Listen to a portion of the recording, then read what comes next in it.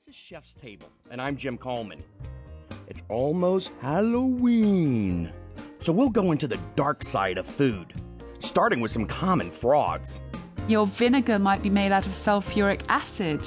If you bought some candies as a treat for your kids, they might be coloured with copper derivatives or heavy metal like lead. Also, diabetic fare everyone will love. It gives the impression of eating pasta when, in fact, that particular dish is more vegetable than it is semolina. And what's Halloween without a murder mystery? We have one plotted in a vineyard.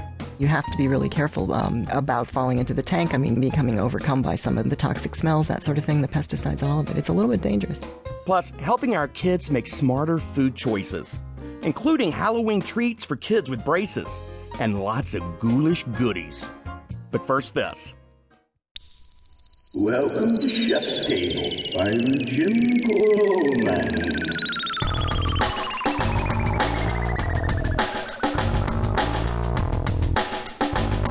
With Halloween around the corner, what's it like to make a profession of scary things? Holly Black, and that's her real name, is the author of the successful children's fantasy series, The Spiderwick Chronicles. The Good Neighbors, her first graphic novel, the books with the panel illustrations, just came out. I asked her about having fairies in her cast of characters and the process of writing a graphic novel. What you're doing is you're leaving out all the description. I mean, you're putting the description in, your sort of suggested what goes into this panel stuff and sending it off to the artist, and you're getting to have dialogue and some degree of voiceover, but that's it. And so you're really relying on the other person to set the mood in ways that I didn't really expect. And you're having to concentrate on panel size, on, different cues that you have to establish visually.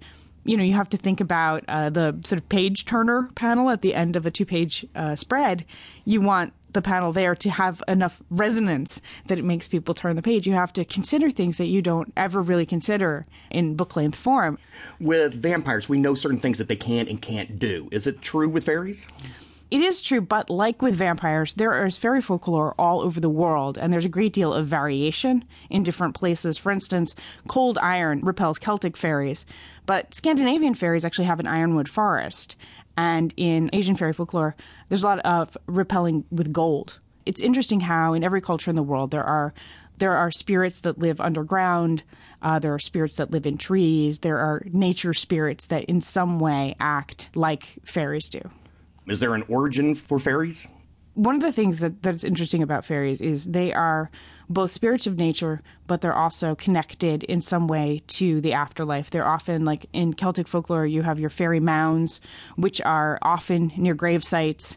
You have your relationship with Halloween, where you have when the veils between the worlds are thinned. Fairies are one of the creatures that can cross over at that time and snatch away people. And also, that's a time when, if the fairies have snatched someone, you're more likely to be able to get them back. Now, this is a silly question. Do fairies need to eat? Fairies do eat, although it's unclear whether they need to. But fairy food is very dangerous. Like the food of the dead, if you taste fairy food, you are very likely to be unable to leave fairy. But fairy food is often described in beautiful terms as fruit, as many different kinds of fruit. But clearly it has... there's something about it that is more sensual and more delicious than any human fruit. Now, my lack of knowledge on fairies is grand.